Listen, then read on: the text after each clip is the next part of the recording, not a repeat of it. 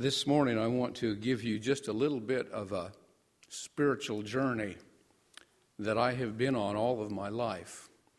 Unlike many of you, I was born into a Seventh-day Adventist home. I can't remember never being a Seventh-day Adventist. I'm guessing the first time I ever went to a Seventh-day Adventist church, I think I was 4 or 5 days old. And I can right now only remember one time in all those years when I wasn't in church on Sabbath morning. And that's because I had polio and I was sick in the hospital.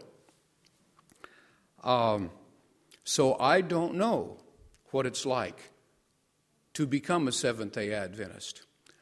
I can never remember what it was like to find out that Saturday is the seventh day of the commandment. I've always believed that.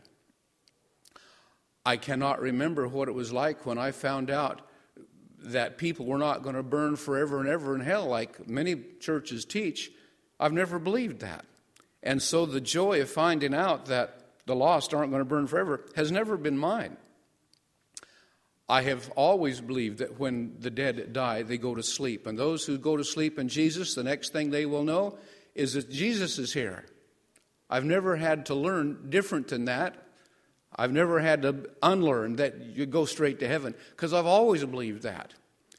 I can't remember a time in my life when I never paid tithe. My parents taught me that when I was a little boy. It's always been that way.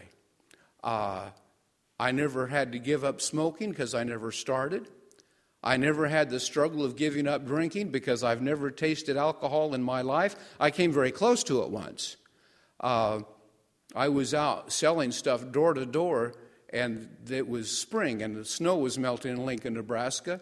And I was walking down, I think I was 12, and I saw a beer can that hadn't been crushed yet. And I thought, I'm going to crush that. And what I didn't know is that it had never been opened. It was still full of beer. And when I stomped on it, it exploded all over me. And I thought, if I want to know what beer tastes like, all I have to do is stick my tongue out and wipe off my lips. But I thought, no, I'm a Seventh Adventist. We don't taste beer, so I never have tasted it. But I know it smells awful. I can't understand how.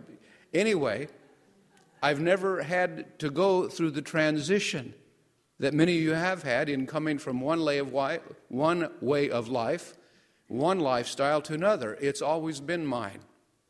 And so, unlike many of you, I have never known the joy of finding out this truth. It's just always been there. I've always taken it for granted. However, as I grew up, I was a Seventh-day Adventist by birth, by culture, by training, by everything. But as I began to get in my teenage years, I began to realize that Adventist that I was, and to people on the outside I looked good, I knew there was something wrong in me. Because I knew those texts in the Bible that talk about what you do with your thoughts, and I knew I was struggling with mine, and something was wrong. And I've always outwardly tried to be a good Adventist. When I was in academy, I was elected pastor of my class, my junior year and my senior year. They had a boys' club. I was elected pastor of the boys' club. I was assigned one year to be the head of the Missionary Volunteer Society in the academy. The next year they asked me to be the Sabbath school leader in the academy. How many know what Medical Cadet Corps is? Only a few of you. And bless your heart, you're about my age. Well, there was a time when they had what's called the draft. And you didn't wait to join the military. When they needed you, they called you. And they called Seventh-day Adventists. But Seventh-day Adventists went in as medics. We don't want to learn to kill people.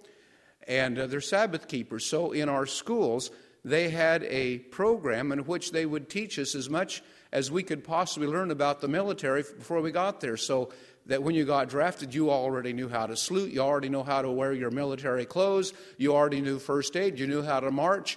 And since you were going to be a little bit different, you were going to be trained with a rifle and you were going to keep in the Sabbath, at least they would respect you because you knew everything else. I was appointed chaplain of the Medical Cadet Corps when I was 17, 18 years old in academy.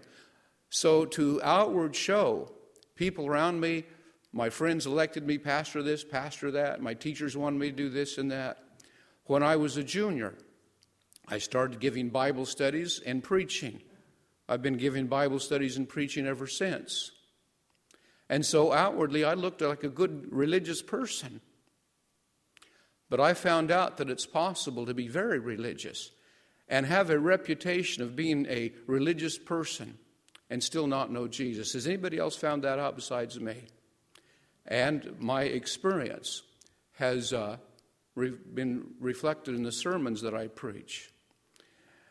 And by the time I was a junior in college, I was also colporting, because when I was 7 years old, I was trying to light a firecracker, and I didn't have a match. So I got a piece of newspaper, and I set the firecracker out on the front porch, and I went back in the kitchen, turned the stove on, stuck that piece of newspaper in the flame, and tried to hurry out so I could set off and before I got out to the firecracker, the thing had burned down, and I got a terrible burn on my thumb. I had a blister that stuck up almost an inch.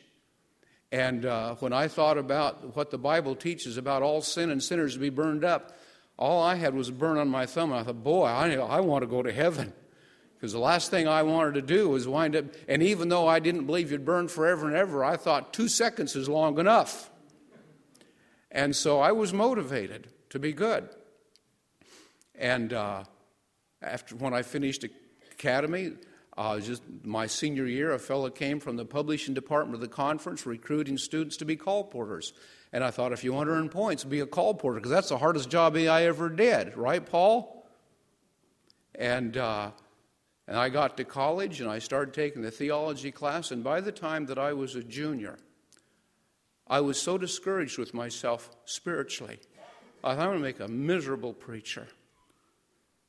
And I was, as I've already said, done everything right, but I still didn't know Jesus. And during week of prayer in October of 1964, a man by the name of Wilbur Alexander, who was a teacher at the seminary, came to Union College and held what we called a week of prayer. He'd preach twice a day, morning, evening. We'd go to week of prayer. And I'll never forget the sermon that he preached on Tuesday of that week. It was called Wall-to-Wall Fig Leaves. And the text was from the book of Genesis that talked about when Adam and Eve recognized that they had sinned and that they were naked, they sewed together fig leaves. And then he started saying, we do the same thing when we recognize our physical nakedness. And all of a sudden I realized that my colporting, as good as it is, and it's a good thing to do, and I'm sure people who bought books from me got a blessing out of them. But I realized that I was trying to earn my own way. I was trying to clothe myself with human righteousness. And he says, you may be studying for the ministry and sewing together fig leaves. And he listed all the things that I was doing, and he just nailed me to the wall. And after he finished that sermon, he didn't make a call, which you have noticed. I don't make a lot of calls. There's a reason for that, because he didn't make a call after that sermon, but that's one of the most profound sermons I've ever heard. He just ended with prayer, and we left. And I walked out of the chapel, went over to the student lounge, because I didn't have a class the next period, but boy, was my mind being worked on by the Holy Spirit. And I went into the student lounge, and I sat down in one of the overstuffed chairs. And while I was sitting there thinking about what he said, a girl walked into the student lounge. I found out later she had birth defects that made her the most undateable girl, at least physically speaking, on the campus. I found out later she was a very nice person, and she was going to college so she could learn how to help people who had the same physical defect that she did. But the first thing that I thought when she walked in is, I hope she doesn't sit anywhere near me. And I realize now that God had arranged that. And she didn't sit by me, but the Holy Spirit says, Bob Stauffer, don't you know that if that girl were the only one who had ever sinned, I love her so much, I would have come down and died for that girl that you think is ugly. And I could understand that, because the Bible says what man looks on the outward appearance, God looks on the heart. And I didn't have any idea what her heart was like. But when the Holy Spirit said that, don't you know, I love that girl so much I'd have died for her. And then God used her physical unattractiveness to speak to me, and he said, don't you know I love you that much too? Because the Holy Spirit began convicting me, even though on the outside I was doing everything right. I looked good on the outside spiritually. I knew that on the inside I was ugly and I was lost. And I experienced what Peter experienced when he cursed and swore and denied that he knew the Lord. Then he looked up and he saw the look on Jesus' face and says, Peter, I've always known you're this way. And I loved you then and I love you now. And he went out, he repented. He became a converted man that day. Because you remember before that, Jesus said to him, when you are converted, remember that? And even though Peter was been following Jesus, he was following Jesus because he thought Jesus is the Messiah and he's going to set up the kingdom and I might be the vice president or whatever they called it back then. He was following Jesus, which is a good thing. Even to follow Jesus for the wrong motives. It's better to follow Jesus for the wrong motives than not to follow Jesus at all, right? But when he found out how weak he was, and then he saw the look on Jesus' face and found out Jesus loves me even as I'm weak, even if I'm cussing and swearing, denying I knew his name, he still loves me. He was converted. That happened to me that day. And I can remember the very next moment, the bell rang. It was time for me to go to class. I stood up, and so help me, it didn't feel like my feet were touching the floor. And as I walked to the door, the student lounge to go out, it seemed like the angels were there and they were opening the door ahead of me. I've read in Steps to Christ about that. It says, when you become a partaker of Christ's pardoning love, love springs up in the heart. Duty becomes a delight. Sacrifice becomes a pleasure. It says there may not be an ecstasy of feeling, but in my case there was. It says there may not be, but there will be a peaceful, abiding trust. Now, everyone who has ever experienced that wants to live in that experience forever, right? And yet, just like when Peter, James, and John went up on the mountain with Jesus, and while they were up there, Moses and Elijah appeared to them. And they said, let's build some booths up here and just stay here. They wanted to stay on the mountaintop. That's where I wanted to stay too. But I found out that Jesus didn't let them stay on the mountaintop. And when they came down the mountain, there was trouble. And I came off the mountains, they're in trouble. And I spent the next 10, 15 years wanting that experience that I had felt that day. And sometimes I would taste it and sometimes I wouldn't. And I sometimes get so discouraged, I thought maybe I should become a Pentecostal. They seem to have it all the time.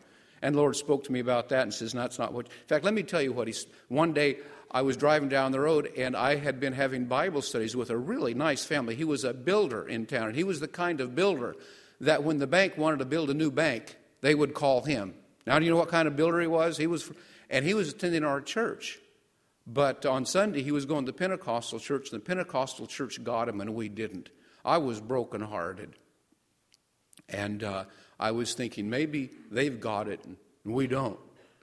And the Lord spoke to me as I was driving down the highway, discouraged, and he said, Bob Stauffer, when you found me, were you looking for a good experience? And I thought, no, I guess I wasn't. When you found me, what was it that caused you to be found? I found out the truth. All right, the Holy Spirit said, you just keep seeking the truth. And when I want you to feel good, you'll feel good. And when it'll be for your best good not to feel good, you'll not feel good. But don't go around seeking for experience. You just keep seeking the truth. That was a good lesson for me to learn, wasn't it? Because sometimes God gives us a good day, but when he really wants to teach us something, he'll let us have a bad day. How many have ever discovered that? Well, anyway, what I have been preaching to you the last 10 months, most of it I didn't know then. But I did know that there was joy in serving Jesus, and I was serving him for a different reason. But the text that I have often showed you, 1 John chapter 5 and verse 13, I invite you to go there real quick, unless you have it memorized, which if you don't have it memorized, I'm really mad at you, because you should have it memorized by now. Anyway, I feel like a failure if you don't know it. But you know that text. It says, I've written these things to you who believe on his name, so you can know you have eternal life, that you might believe on the name of the Son of God. And that's a strange text because it starts out saying, I'm writing this to you who believe on his name. And then it says, so you can know you have eternal life. And then it says, so you can believe on the name of the Son of God. Why does it start out saying, I'm writing this to you who know him? And then when it finishes, it says, so you can know him. Is it possible to know some things about Jesus but not know everything? Absolutely. And it appears to me from this text that it's possible to know Jesus but not know you have eternal life, but you are not going to know the fullness about Jesus till you know you have eternal life. And all this time I didn't know. I knew him, but I didn't know I had eternal life. In fact, I didn't think that you could. I didn't even think that you should. And I had read what many people have read from the writings of Ellen White, where she says it's a dangerous thing. And you've heard me quote that. She says it's dangerous to take the position that many take in saying I'm saved. And that's all I knew about it, and I thought it's dangerous, and you don't do it. You've heard me quote that before.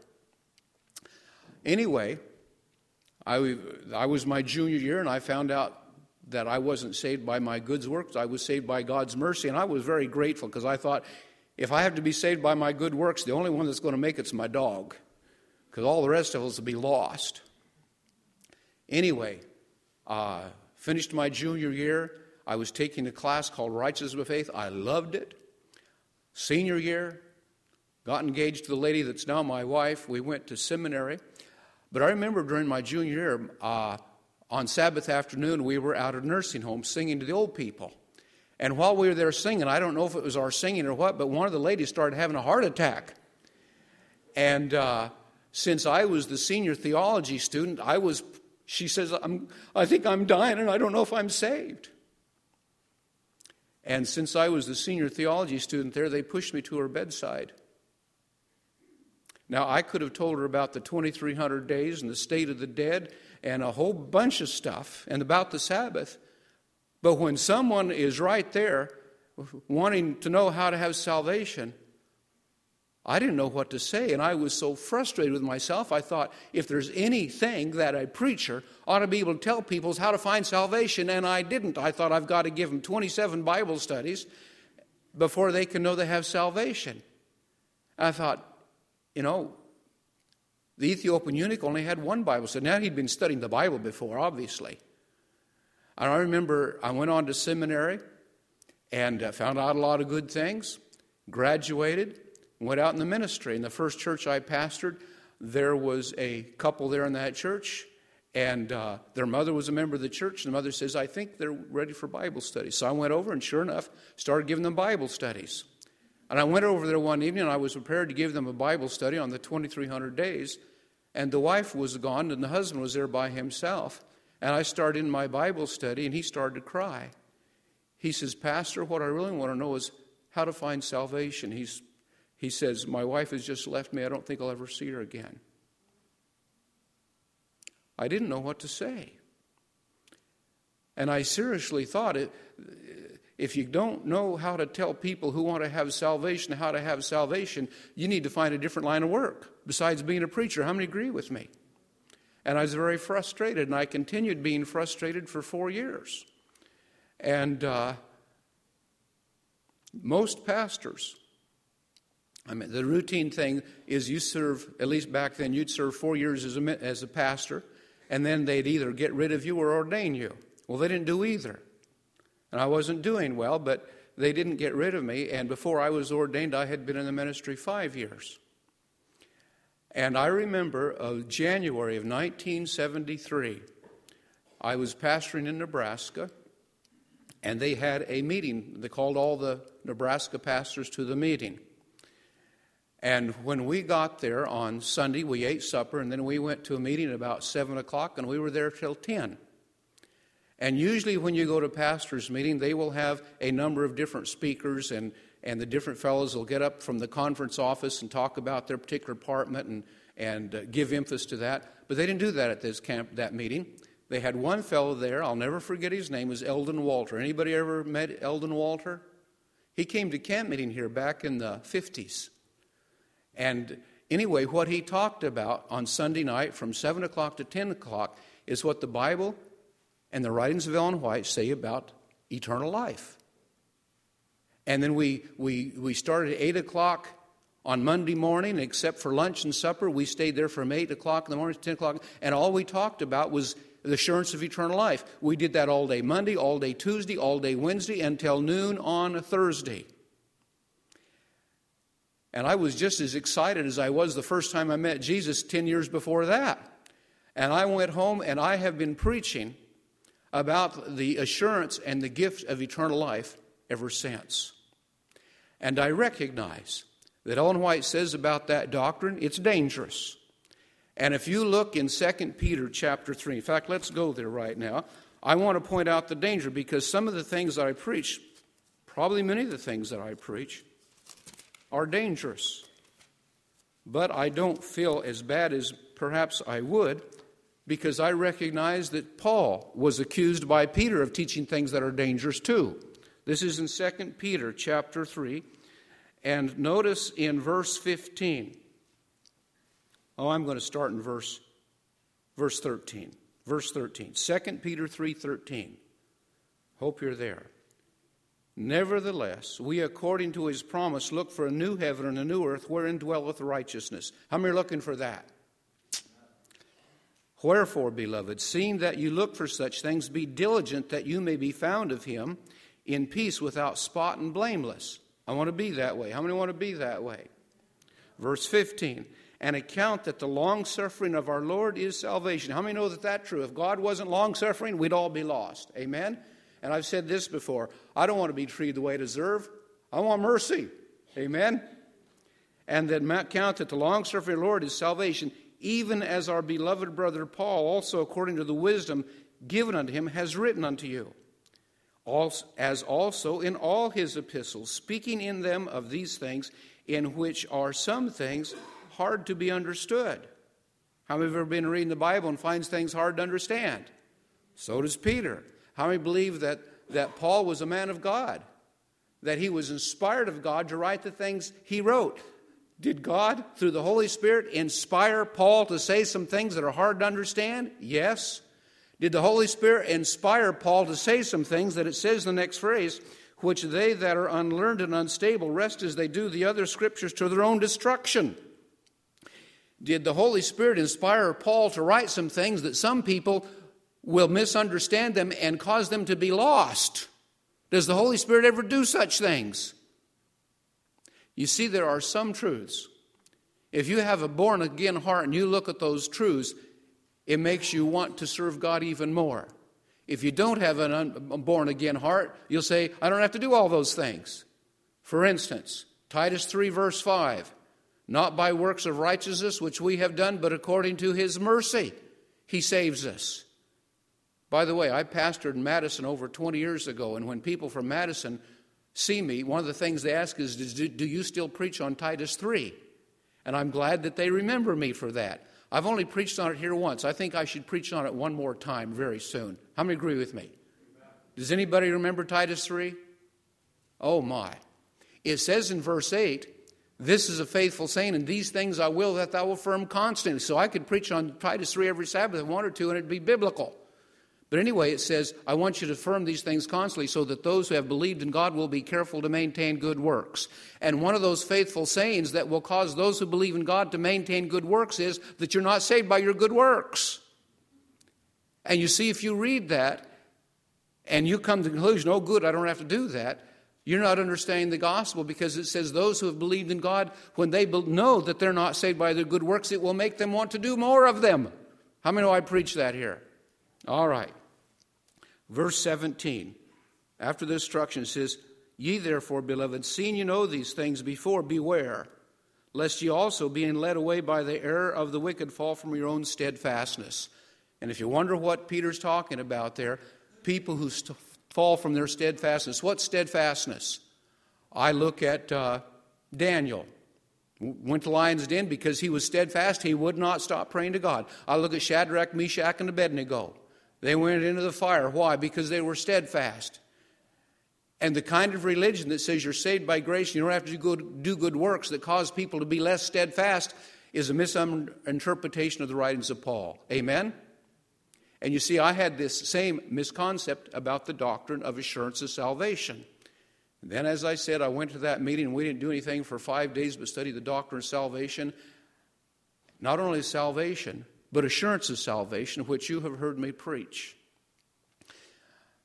Now, when I preach that, especially to people who are like me, who have lived all their life as Adventists, thinking you can't know. In fact, there's a quote, if I can get my notes out here, and find my glasses. Well, I'll start quoting of what I know of it. Yep, I've messed up my notes. Here it is. All right. This is from Steps to Christ. It's on page 54. And it says this: Satan is ready. How many know that Satan's always ready to put falsehoods in your mind? Here's what it says: Satan is ready to steal away the blessed assurances of God. And when I read that, I thought, I know what my mission in life is. If Satan is all the time ready to steal away, I'm always going to be ready to help Jesus put them back. Amen? Because I believe that, well, I got to tell you a story. And forgive me if I told you before, but when I was call portering, I'm not a pushy person. Does anybody here think I am pushy? I may come across, I don't intend to be pushy. But anyway, I was call portering. And if people said they weren't interested, I believe they were telling the truth. And I never got rich call portering. God blessed me so that I was able to get by and not starve to death, but I never got rich. And I remember one time I was in Omaha, Nebraska, and I knew I had to get away from my car, because when you have a bad experience, if you're a long way from your car, you might knock on some more doors. But if you have a bad experience and the car is just down the block, you're going to go sit in it and pout for a while and sulk. And so I was a long way from my car, and I had gone 3 days, and not only had I not made a sale, I hadn't even been inside of anybody's house, because I had my case there, and they'd come to the door, and they'd look at me and look at the case, and they say they're not interested. And I thought, how do you know you're not interested? You don't even know what I'm doing. But I'm not pushy, and so I would just go on. How many of you know what it feels like to be someplace and you know they don't want you there? It's hard. There have been a few times I have preached a sermon and I feel like they can hardly wait until I'm done. And you know what happens when I feel that? I get done real quick. Anyway, I took volume 9 out. How many knows what the picture is on volume 9 of the Bible stories? Picture of Jesus with children sitting in his lap. That's what I was doing. I was wanting to get children close to Jesus. So I took out volume 9 and I just held it in my hand. I'd go up and knock on the door. I didn't even have to talk. They'd look at me and they'd look at the book and say, we're not interested. And I thought, well, at least they know what I'm doing, and I'm saving my vocal cords for those who want. So anyway, third night, went up, knocked on the door, and a man came to the door, and he was tying his tie. I could tell he's in a hurry, and I thought, this guy's in a hurry. I'm not. And he looked at me and looked at the book, and he says, are you selling those books? I says, I don't know, because I hadn't been selling any for the last few days. And he says, well, if you are, we want to buy a set of them. We have been looking for 3 years because we want to get a set for our kids. And we see him in the doctor's office, and we look at the back, and the cards are gone. Some call porter hadn't been, which was good for me. And he says, we're late to the appointment. Will you come back tomorrow night? And what do you think I said? No, I can't come back tomorrow. I said, I'll be back. I started to leave. He says, just a minute, I want your phone number. If you don't come back, I'm going to call you. I thought, mister, you don't know what's going on here. So I gave him my phone number. I started to leave again. He says, give me your address. So I gave him my address, and then he took a couple of minutes and he drew a map from where my address was to what his address was, and he says, this is how you get here. And he says, and then if you don't show up, he says, I'm going to come over and park on your front step until you come, because I really want these books. So I went back the next night knowing I was going to make a sale. How many think that was valid of me to think that? And you know what? When I was in places where I didn't think they were interested, I couldn't give a good sales. Anybody like that? It's when I should have really given a good one. But if you believe, here we go. If you believe ahead of time you're going to fail, all you want to do is get out of there. I gave those people the best sales talks on the Bible story books I've ever given anybody. Do you know why? Because I knew I was going to be successful. And that's why I had that text. I'm persuaded that he is able to keep that which I've committed to him against that day. And you see, the way that we can do battle with Satan and be victorious is when we are rejoicing that Jesus Christ has paid my price. And there's a whole bunch of people that are going to go to heaven one day. And I know if I were to get treated fair, if I were to get treated the way I deserve, I'd never go. But I am not going to be treated that way. And I came up with a new way to say the same thing I've been saying. But I preached a funeral in Texas 5 weeks ago. How many know I was gone 5 weeks ago? And the text that I use is the text that we always use in a funeral sermon. 1 Timothy or 2nd, not Timothy, Thessalonians. You know the text. For the Lord himself shall descend from heaven with a shout, the voice of the archangel, and the trump of God. The dead in Christ shall rise. Then we which are alive and remain shall be caught up together in the clouds, and so will ever be with the Lord. And the last verse says, wherefore comfort one another with these words. And I have often tried to comfort people those words, and I myself didn't get a lot of comfort from them, and they still cried. And I asked the question, why is it that we don't get the comfort from this text that God intended we get from it? And I'm guessing the reason is because we look at the person and think, yeah, they'll probably be there. But me, I got doubts about me. How many read that text and had the doubts? I know me. I really don't know. I says it's because we don't believe Jesus' words that we don't get the comfort from it that we should. I preached that sermon. I preached them the same thing I've been preaching. Anyway, what I said I want you to do that'll give you help is you look at that text and you look at the other text where Jesus says, I'm going to come again and receive you unto myself. I want you to put your name in the you there so that you can walk around and say, a whole bunch of people are going to go to heaven one day soon. And I don't deserve it. But Jesus told me, like he told the thief, you're going to be one of the ones who go. Now, a text that's become a favorite of mine in just the last few months is the one where in Ephesians chapter 6, about verse 20, remember Paul talks about putting on the whole armor of God. How many have ever read that text? And one of the last things he said, just for the sword, he says, above all, taking the shield of faith, which you can quench all the fiery darts of the wicked. What are the fiery darts of the wicked? Temptation, right? How many know? The fiery darts of the wicked is temptation. Everything that Satan has ever wanted to do since he deceived himself and then deceived angels is get people to do contrary to the will of God. And the way he gets them to do it is he puts thoughts in their mind. He puts thoughts in the mind of Adam and Eve. And he put it in the angels and he had it in his own thoughts. And how many know he puts thoughts in your minds? And a temptation is a thought. Wouldn't that be fun? Wouldn't that taste good? I don't know what all, but he puts thoughts in your minds. Well, God has thoughts too. And the shield of faith is, how many know what Ellen White's best definition of faith I've ever read? I've used it on you. I've said it to you Sabbath after Sabbath. I want you to know it. Here's what she said. I've got it written down, but it's in Selected Messages, Volume 1, somewhere between 391 and 393. Read it all. But the sentence says, if you believe that God will save other people, but you don't believe he'll save you. In other words, if you read that promise, he's going to come again and take a bunch of people, and you believe, yeah, that's true. I believe Jesus is coming soon. I believe a whole bunch of people's coming. But I don't know if I'm going to be one of them. She says, if you believe that God's going to save other people, but you don't believe he's going to save you, you do not have genuine faith.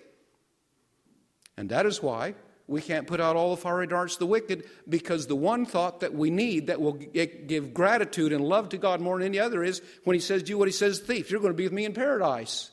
Is that a good promise?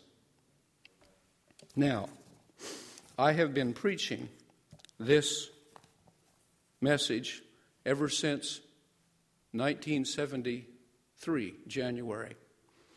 And I remember it was February, just a month after I'd had this. It was Valentine's Day, and we had been to a wedding that day.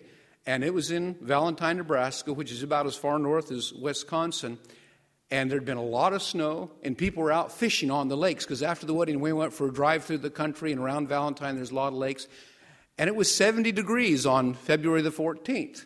And so the water, the ice was probably that thick. It had been a cold winter. And the water on top of the ice had melted. And here was people out standing on the lake, looking like they were walking on water, fishing. Well, we went home. And our oldest daughter was just 2 months old then. Lacked a few days. Anyway, we got out. And the neighbor had a sister who was a junior pre-med student at a school about 100 miles away over in Shadron, Nebraska. And she was home visiting that day because they were having a birthday party. And so we pulled up, and it was a nice day, so the neighbors were out in the yard. And as we got out, she headed over. She said, I hear you have a new baby. I want to see your new baby. And I thought, I was tired. Remember, I get tired after I preach, and I'd been to that wedding. And so I thought, well, I'll just let her talk to Alma. She doesn't want to see me. So I went on the house. And apparently the baby needed changed, and Alma had invited this lady in, and I saw them coming up the walk, and I tried to escape down to the bedroom so I could lay down. I was going to sit in the recliner, but I thought, how many pastor's a little bit shy anyway? She didn't come see me. But before I was able to get out of the living room, they were already in there, and Alma says, I'm going to go change the baby. And I was left in the living room with this young lady that I did not know. But I'm a preacher, and I have to be nice to people, even if I don't feel like it, which is a good thing. Amen? Anyway, I tried to make conversation. I says, isn't it a nice day? Comment about the weather. And I says, we have been to a wedding today. And she said, I don't like weddings. Oh, I said, how come? She says, well, in the last 3 years, I have been in the wedding of 2 of my friends. One of them's already divorced, and the others are miserable. They'll probably get divorced. She said, I don't like weddings. And I felt the Holy Spirit saying, here's an opportunity. So I says, do you know why there's so many unhappy marriages? She wanted to know. She said, why? So I gave her my testimony about, I says, everybody's looking for happiness in the wrong place, and human beings don't have it to give. The only place you can find happiness is in God. And I showed her that text. The joy of the Lord's my strength. And I showed her the text, in thy presence is fullness of joy. And the fruit of the Spirit is love, joy, peace. I says, everybody's looking for the fruit of the Spirit, and they're looking for it in the wrong place. Some of them are looking at the bottom of a beer bottle, and some of them are looking at the money, some of them are looking at immorality. But I says, the only place you can find real happiness is when you find Jesus. And I said, would you like to know how to find Jesus? She says, yes, I would. We spent the next 2.5 hours going through the Bible, and has shown her what I had just found a month before, that you can have eternal life. The phone rang about an hour into the Bible study, and it was the neighbors. We're about to cut the cake, they said. They wanted to talk to her. We're about to cut the cake. She says, you go ahead, I'll come over later. I want to hear what this guy has to say. We talked another hour and a half, and the phone rang. And the parents of the neighbor and this girl, his brother lived next door, says, you need to come now, we're going home. She says, you go ahead, I'll walk home. It was a couple miles. She says, I want to hear the rest of this, what this guy has to say. She didn't want to hear Bob Stauffer, but she was listening to the voice of God. And I was excited. I remember soon after that, in summer of 73, we accepted a call and went to Wyoming. I preached it out there. And how many have heard the story about the lady who couldn't stop smoking? How many have heard that story? I mean, it's after 12 o'clock. Come on, everybody raise your hands so I don't have to tell it again. There you go. But anyway, I'll just tell you the short part of it. She couldn't quit smoking. I gave her the Bible study. I led her to the assurance of eternal life in Jesus. And I says, now after this, every time you're tempted to smoke, rather than using your willpower to try not to smoke, I want you to use your willpower to start thanking Jesus that he has saved you. And she says, how can I believe that Jesus has saved me when I can't quit smoking? And I said, how will you ever quit smoking if you don't believe that Jesus saves you? You with me? And so that's what she started doing, and she quit smoking. I checked up on her a year later because she had left our church because she had found happiness now, and she knew she could go back and get along with her husband, which she had left. And 15 years later, I went back to the church where she was. She wasn't there anymore, but I asked the members, did Pat ever go back smoking? No. And there were a number of people there that Pat had helped quit smoking by leading them to Jesus. I had another lady who had grown up Adventist and gotten real discouraged and made some mistakes and left the church and had a baby out of wedlock, and then had married the alcoholic man that was the father of the baby, and she was so discouraged. She was just had it up to here with the church and everything else. And I got to talking to her one day, and she started cursing at me and cursing at God. And before it was over, I was able to lead her to Jesus. And before she went home, she was rejoicing she had eternal life. And a year later, she stopped by her house because she says, I want to learn to give that Bible study. A year later, she stopped by the house all excited. She says, I just led somebody to Jesus and you weren't there to help me. Just Jesus and me did it. She loved it. How many know I love preaching about this? I told the story about the lady who couldn't quit smoking. I think I mentioned this to you when I was in the church in Texas. And I had a guy come up a week later, and he says, you know that story you told about the lady who couldn't stop smoking? You know, about rejoicing you have eternal life will give you strength. The joy of the Lord's my strength. I says, yeah. He says, I've been chewing tobacco for 20 years since I was a little boy. They do that in Texas, the hillbillies. Hope they don't hear this down there, but I used to live down here. Anyway, he says, I didn't think I could ever overcome. I've done everything that I'm supposed to do, and I can't overcome. But he says, I've been doing what you told that lady to do, and I haven't chewed tobacco for a week, and I know I have the victory. Had another young man in his 30s came to me. And he says, you know that story you told about the lady who couldn't quit smoking? I says, yeah. He says, I've been doing what you told her, rejoicing that God has given me the gift of eternal life. He says, I've been addicted for 20 years to pornography. And I've taken a class in addiction, and in this class they said pornography is worst addiction that you can get. Worse than drugs, worse than anything. It's the hardest to overcome. He says, I didn't think I could ever overcome it. He's sure I was going to be lost. But I started doing what you told that lady to do. Rejoice in salvation. And he says, every time I'm tempted to look at that stuff, I start thanking Jesus for having saved me. And she says, he said, God has given me the victory over that. How many of you know I like to preach this? I especially like to preach it to people who haven't heard it. And a year ago at this time, I was just leaving Bismarck, North Dakota, and I had preached the same message there that I preached to you today, that I preached them. And they, bless their hearts, felt about me the same way that you feel. They wanted me to stay there and keep preaching, and I felt, I have preached it. And now I think God wants me to go someplace else. And 6 weeks later, Elder Edge called me and asked me to come here. And I have preached here for 10 months. I didn't know what God wanted me to do, but you folks have been so sweet and so nice. And you said, we want you to be our permanent pastor. And when I left Bismarck, I didn't know. I said, I want to keep preaching someplace, but I felt like God wanted me to leave. And then I came here. And when the conference and you folks asked me to stay, I didn't have a call. And so I said I would, and you were so sweet. In fact, I think I know now how the angel in John, what's the text, Revelation 19:10, where John about worships the angel, and the angel is horrified, says, don't do that. The way you have reacted to the message, you have confused the message with the messenger. The messenger is not the message. Jesus is the message. Salvation is the method. And you have been saying things about me that I know are not true just because you hear the message and you love the message. But anyway, when we were in Texas a few weeks ago, I preached the same thing as I already told you. And there was a relative there from another church came by and she said, boy, we'd love to have you preach that in our church. And I thought, well, I can't. I'm not retired anymore. A few weeks later, I got a call from the Texas conference. It says they want you down here. So I have pastored the Texas conference before. It's a big conference, 42,000 church members. And that's only in the 2/3 east. The third west of Texas is another conference.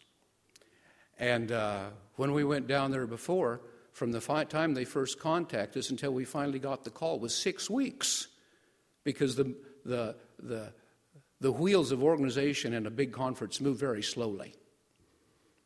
And my wife and I wanted to know, dear God, do you want me to go down and tell the same thing in Texas that I've told here? I says, if you want us to go, make the wheels move faster. Because if we don't hear from them within a week, we're going to take it as a sign we're not supposed to go. We made that decision. In an hour, they called, says, we really want you to come to Texas. My wife has been crying because we have learned to love you. She cried when we left Bismarck, North Dakota. But you'll notice that in my sermons I'm starting to repeat myself, and there's a reason for that, is because I don't have a burden to preach anything else. And the reason I don't have a burden to preach anything else is because of the fact that there's so many Adventists who don't know that. So many Adventists who think it's a good thing to have a little bit of anxiety. And if you're not converted, anxiety is a good thing. But another thing that I have in my notes, which I cannot find, well, maybe we're supposed to go eat lunch. But I've already read you the one where it says Satan is constantly seeking to steal away the blessed assurances of Jesus. And I remember when it came time for me to retire 2.5 years ago, I thought, I don't want to quit preaching. But I had worked with an evangelist. He had held 2 series of meetings in my church in Texas. And when he found out I was retiring, he says, I think you ought to take your message of assurance and preach it at as many churches as you can. And God led us to buy a big pickup that would pull a fifth wheel that we have lived in most of the time except here. And I don't even think my wife's in the room here today because she knew I was going to say this. And it's hard. But down in my heart, I really feel that what I've preached in Bismarck, God wanted me to come here and preach it. And now I think he wants me to go someplace else and preach the same thing. We love you. Since we first heard this, and you have been coming to us and say, we're so glad you're staying. If I hadn't seemed gracious, it's because I feel so guilty. Because we knew this was in the works. And we didn't want to go, and we said, I've already told you, Lord, if you want us to go, make the machinery down in Texas work faster. And within an hour after we asked God that, they called. So what our plans are right now, as I've already said, we're going to go baptize our grandchildren. Then we're going to come back, and the first Sabbath in December, we're going to have a baptism. And then the second Sabbath in December, I'm supposed to be preaching in a town in Texas that should be pronounced Elgin, like Elgin, Illinois, but they call it Elgin. It's about 15 miles east of the capital city of Austin. So pray for us. I've got some good news for you. Jesus has said, I'll never leave you. I'll never forsake you. So that you can boldly say, the Lord is my helper, and I will not be afraid of what man shall do to me. And I encourage you to read Steps to Christ. There's a chapter in Steps to Christ about the Holy Spirit. And you see, a person may leave. And Jesus, when he was here, his bodily form left them. But he says, I'm going to leave you, but the Holy Spirit will be in you. And that's the important thing. Because it says in Steps to Christ, through the agency of the Holy Spirit, Jesus was actually closer to the disciples when he went back to heaven than when he was here physically with them. This is what God wants to be, closer to you than if he was actually physically with you. Because it says all that Jesus was to the early disciples, he longs to be to God's people today. And I have discovered, and I've been preaching to you, how to bring yourself into the presence of God. Because it says in Psalms 100, make a joyful noise unto the Lord. Then down in verse 4 it says, enter into his gates with thanksgiving. You've heard me preach on that too. And I used to think that was protocol. When you approach God, you should approach God, say thank you, thank you, thank you. But that's not protocol. Giving thanks to God is how you bring yourself into his presence. You start thanking him not just for, the nice day, as important as that is, or the good health or the good meal. He wants you to thank him and say, you promised the thief that he was going to go to heaven, and you've promised to me too. And give glory to God for the gift of salvation. And every time you're tempted on whatever you're tempted on, you use your willpower to say, Jesus Christ, by his blood, has offered me the gift of salvation. I've accepted it. And when he comes, a whole bunch of people are going to go. I'm going to be one of those ones that go with him. You not only have the right to believe that if you've accepted Jesus as your Savior, you cannot have victory over sin unless you put your mind on that. And that's how you keep from being tempted. Let's bow our heads. Dear Jesus in heaven, there's a song in our hymnal that says, when we part, it gives us inward pain. But you've promised you'll never leave us nor forsake us. And our source of joy comes from you. In thy presence is fullness of joy. It's my prayer that we all live in the presence of Jesus constantly. This is my prayer in Jesus' name. Amen. Dear Jesus, the Bible says that the joy of the Lord is our strength. I thank you that when we read the Bible and when we read the promises, and Satan whispers and says, you're not worthy, we can agree with him. But we can say, Jesus was worthy, and he suffered for my sins, so that he could give to me his righteousness, which I have accepted. And when Satan comes to remind us of our past, help us to remind him of our future and of his future. I ask that we'll always keep these things in mind. In Jesus' name, amen.